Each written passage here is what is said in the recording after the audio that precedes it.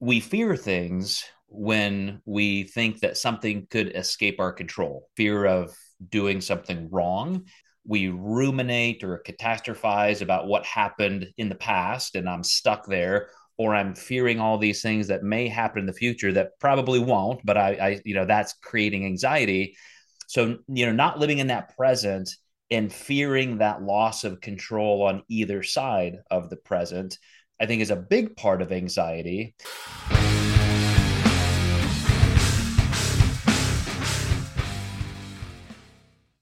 Hey, everybody, welcome to the Mind Muscle Connection. I'm Joe Klemczewski with Tyler Weed. Today, we're going to talk about anxiety, which in kind of the Western world seems to be talked about in tandem with depression. Everybody's, quote, suffering from anxiety and depression, anxiety and depression, anxiety and depression. Yet they're two very different things. So it's something interesting to parse apart. And I'm interested, Tyler, is just a way to kind of intro this. You and I have openly said it's something we've struggled with. And if you look at how the mental health industry or profession describes it, of course, anxiety or anxiousness is an emotion. We're all going to feel that from time to time, and that can be very, very important. It can be a good thing. If you suffer from anxiety, that could be a pathological response to stimuli that shouldn't push you quite that far. And I think you and I have felt that we either cross that line once in a while or with different circumstances, or we're close enough that we wanted to kind of get a handle on that. Me at even a very, very young age. I had an incident this week that like went a million times farther than I knew anxiety could go that I'll share in a bit. But you recently had a work trip. You went out to the Pro Physique. You're one of the founding couple of coaches in the amazing coaching group Pro Physique, started by Paul Ravella. And you guys just had a first annual coaches retreat. So it was team building. It was fun. Let's Yep. get away from the normal work life and get together and hang out. And I would just ask you, did you feel like that was refreshing and fun, which is kind of the opposite of anxiety? And like, man, this was a good thing. What was your experience just this weekend?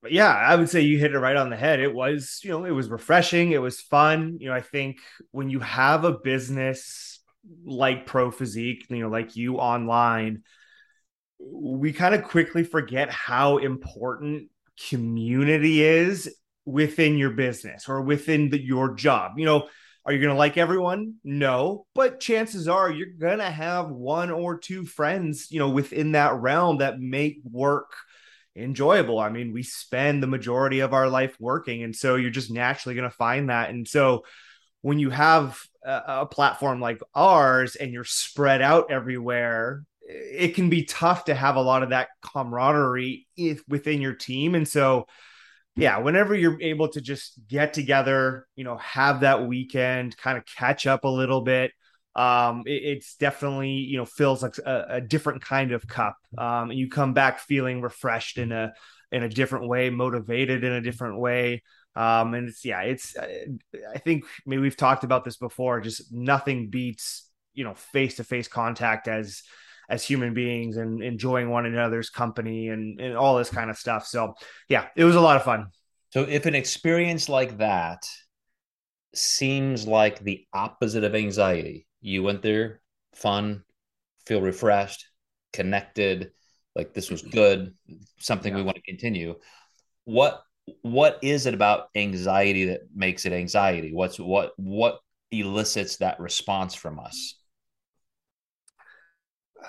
I would say just, I mean, from personal experience, like almost like a certain kind of like fear of something of, for me it was, the fear of looking dumb because I believed I was dumb, of, looking a certain way because I believed certain things about myself.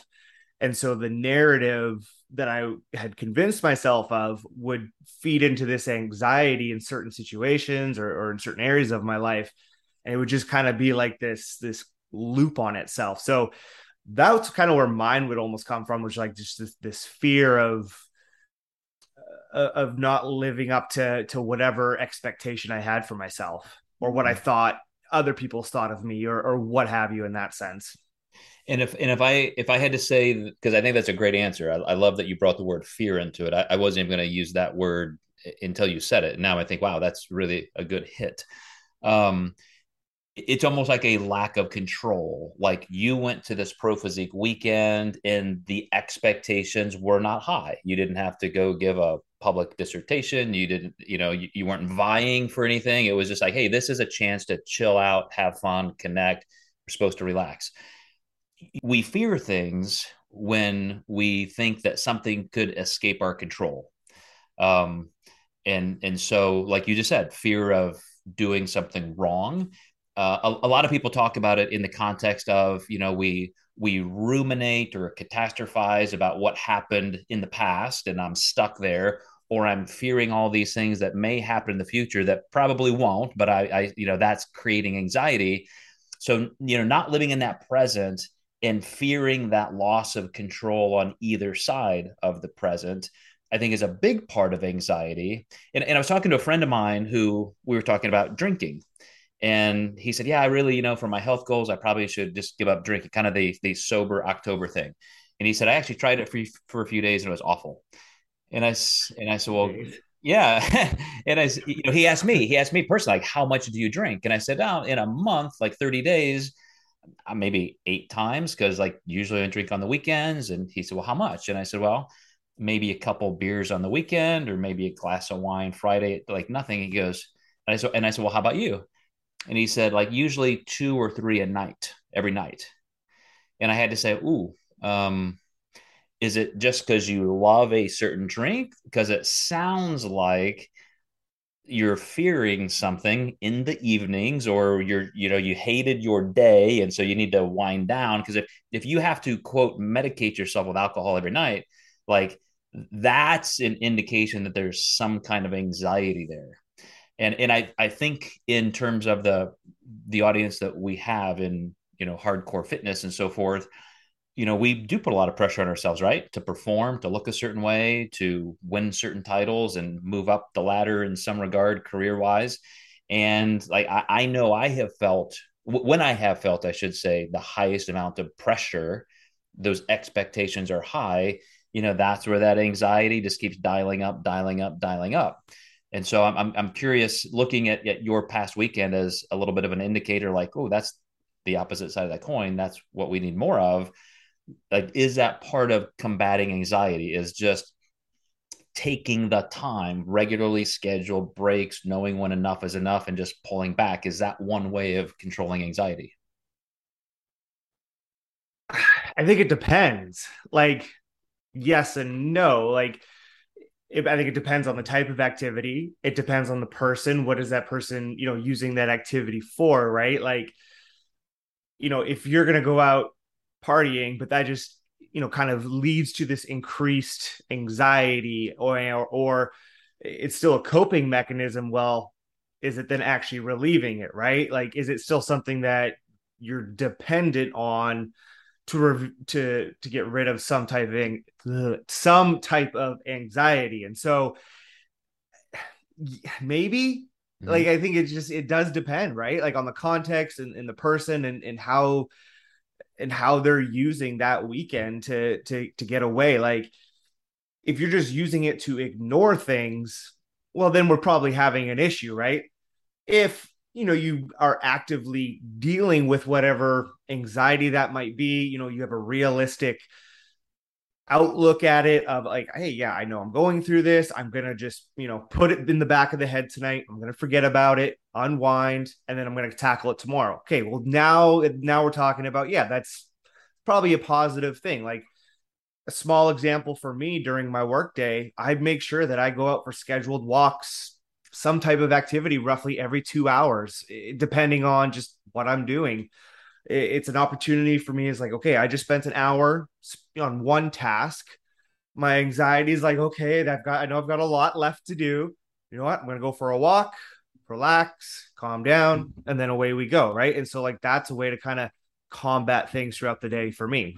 And to me, that is the perfect part of normal mental health, normal self care, and dealing with that, and preventing with it. And I was going to ask you, when I sought a counselor, a mental health therapist for help with anxiety, I was well, I shouldn't say I wasn't having panic attacks. I was not having full blown panic attacks, but I was feeling some anxiety that was definitely disrupting sleep and so forth.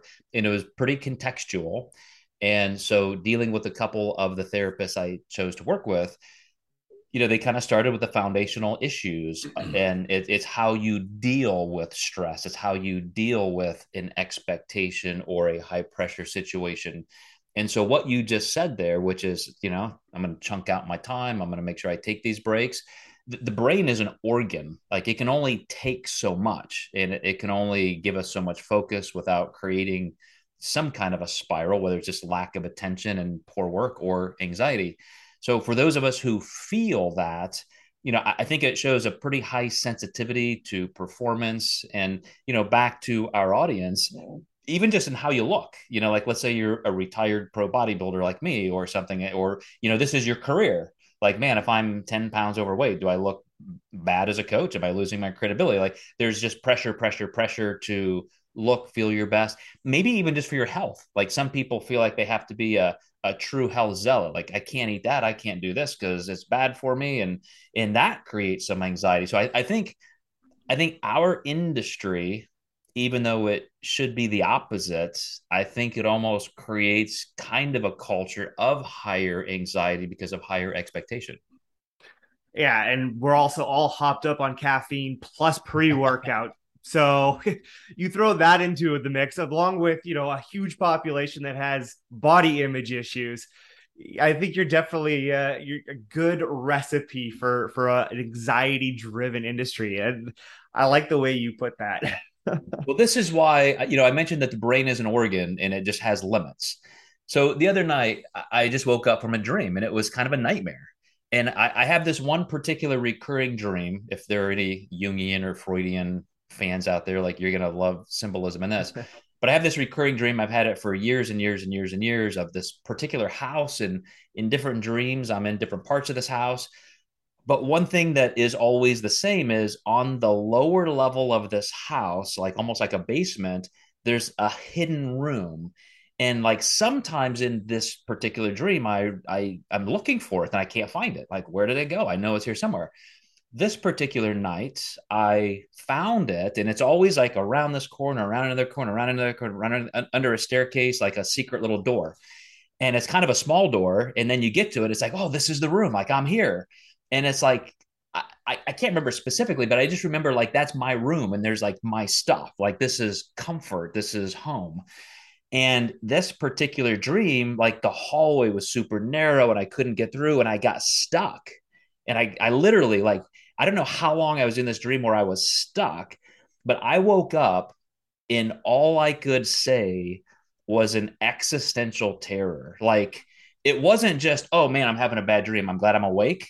Like, for an hour, I honestly felt like I was losing reality. I thought, okay, am I, like, is this a schizophrenic, like, type feeling? Like, I can't calm down. And it's not like I'm thinking these thoughts and I don't like these thoughts. It's, I can't even think straight. Like, I'm just in terror and I cannot describe it. I can't even explain it to you. Hmm. When Nietzsche said, if you stare into the abyss long enough, the abyss stares back at you. And you hear things like, if you're in pure ego dissolution, like, it's terror. Like, I, all I can describe is, I had this feeling that I could not escape. And every once in a while, I was lucid and I was totally awake. I was lucid enough to realize, like, this is bad. This is bad. Am I losing my mind? And I could not figure out why this mental state was so pervasive that I could not think my way out of it. It was the Wow. craziest thing. And all I can say, and this is going to be my organic explanation. That day, that morning, I had watched an interview with two soldiers, American soldiers who were in Ukraine, who got captured by the Russians, and they were tortured, and, for days and weeks. And they were describing it, and they talked about something similar. They were talking about how, they were made to just stand for 18 hours straight and they couldn't sleep and they couldn't do this. And they said, you lose your mind quickly. Like you start questioning your sanity. That particular day was the anniversary of my father's death. A client who came in to work out in my facility that morning, he texted and said, I got a family emergency. Can I come in a little bit later? I said, sure. He comes in and I'm like, hey, are you okay? Like, what's going on? And he said, yeah, my mom just died.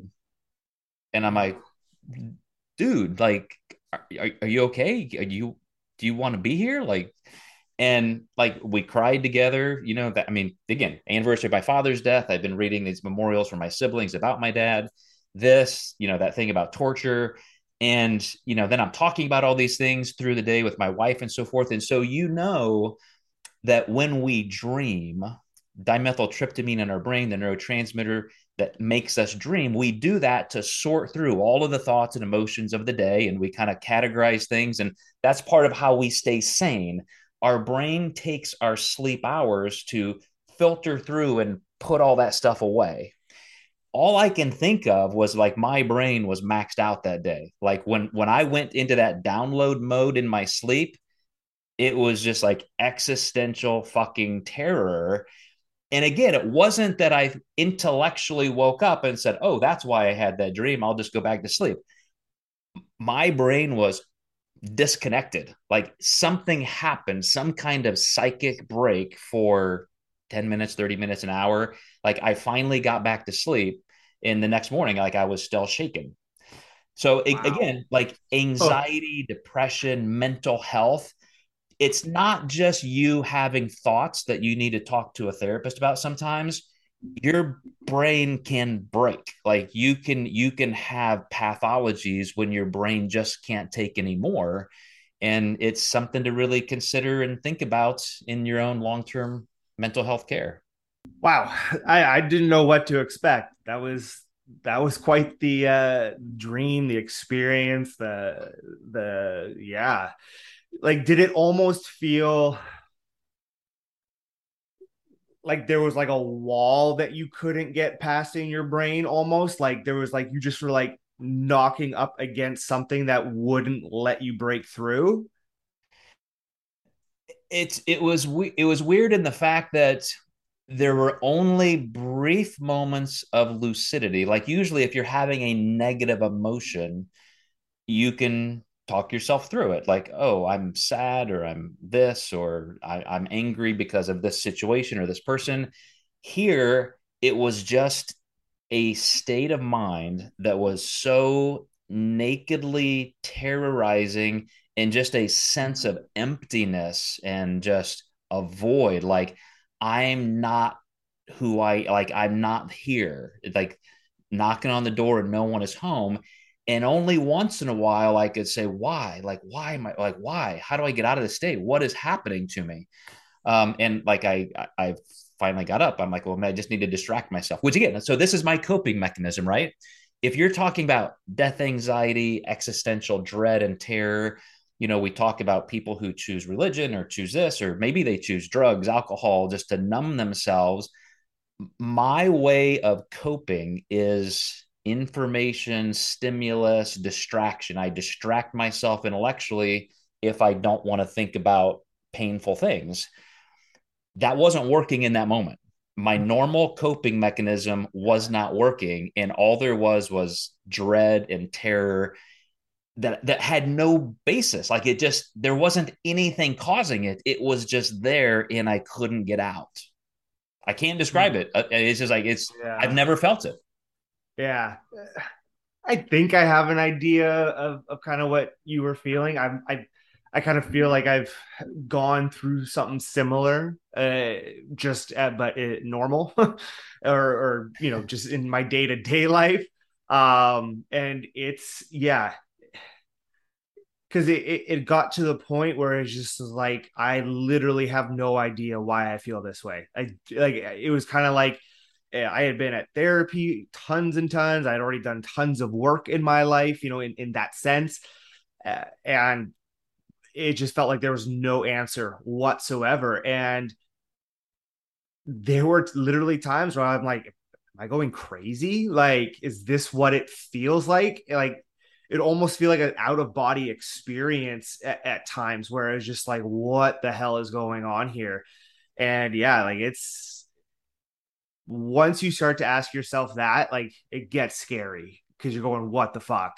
Well, the reason I'm glad you said that is I understand what I described is probably quite normal for some people, and for the reason you said. Again, if I'm having some kind of relationship discord, or I'm stressed from a job or financial, we've all had things that Right. put pressure on us that make us anxious or depressed.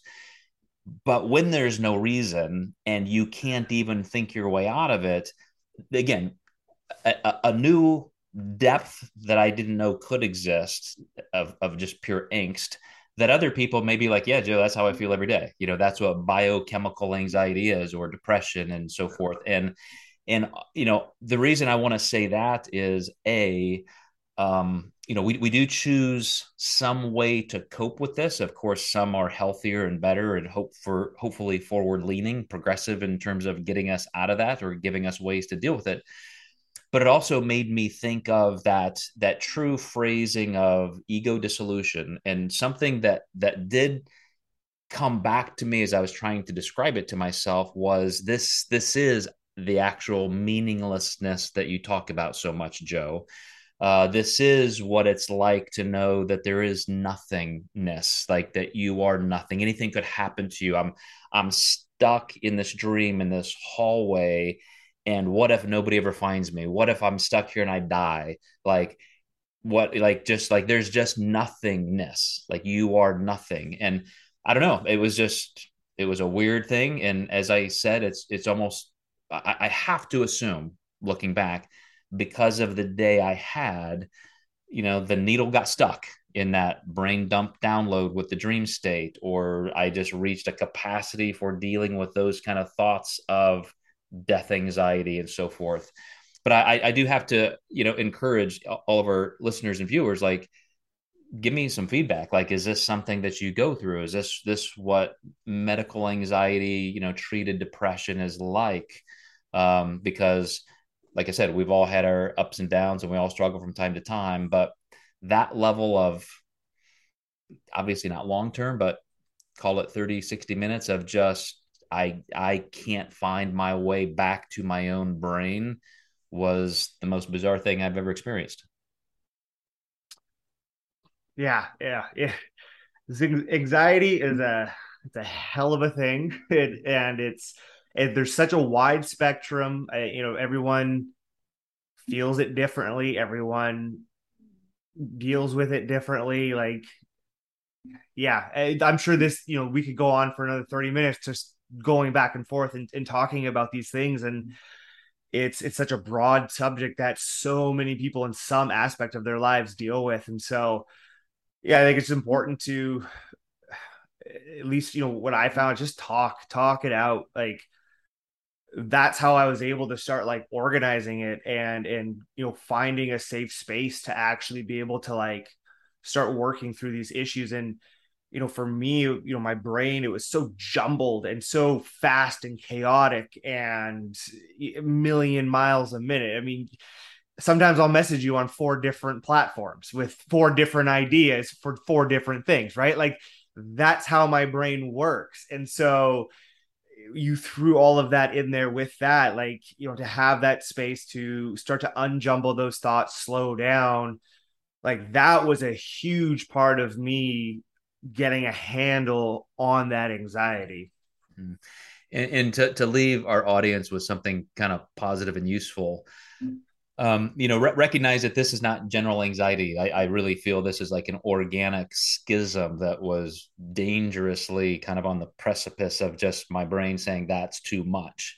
But for my more specific types of anxiety I've dealt with due to expectations and that kind of thing, it is exactly like you said to begin with, having those tangible cognitive ways of dealing, like the frequent breaks, like in taking care of yourself, and maybe I need a vacation once in a while.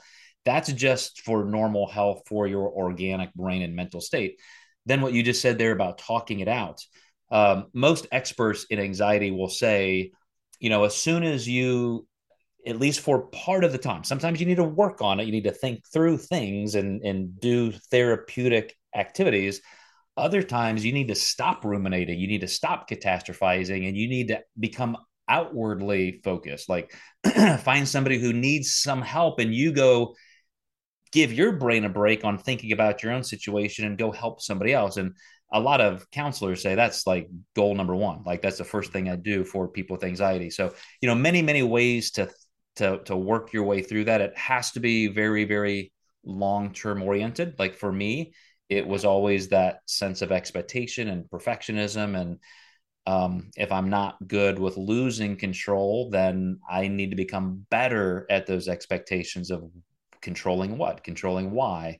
So, so like you said, big topic, but I think there are so many great tools and steps, and not just theories, but practical ways to deal with it, that if anybody here feels like they've lost that edge and they're kind of leaning into anxiety that gets out of control, where you feel like you're losing sleep, feel like you need a coping mechanism like alcohol or something, then it's time to reach out. Definitely. All right, Tyler, thanks again. I know I kind of jumped that story on you. It was funny watching your expression, like, whoa, like I didn't expect that. No, that's the So best. You want a genuine reaction. we'll see what happens. We'll see if I maintain my sanity. But thank you, Tyler. Thank you guys for watching, listening. We'll see you next time in the Mind Muscle Connection.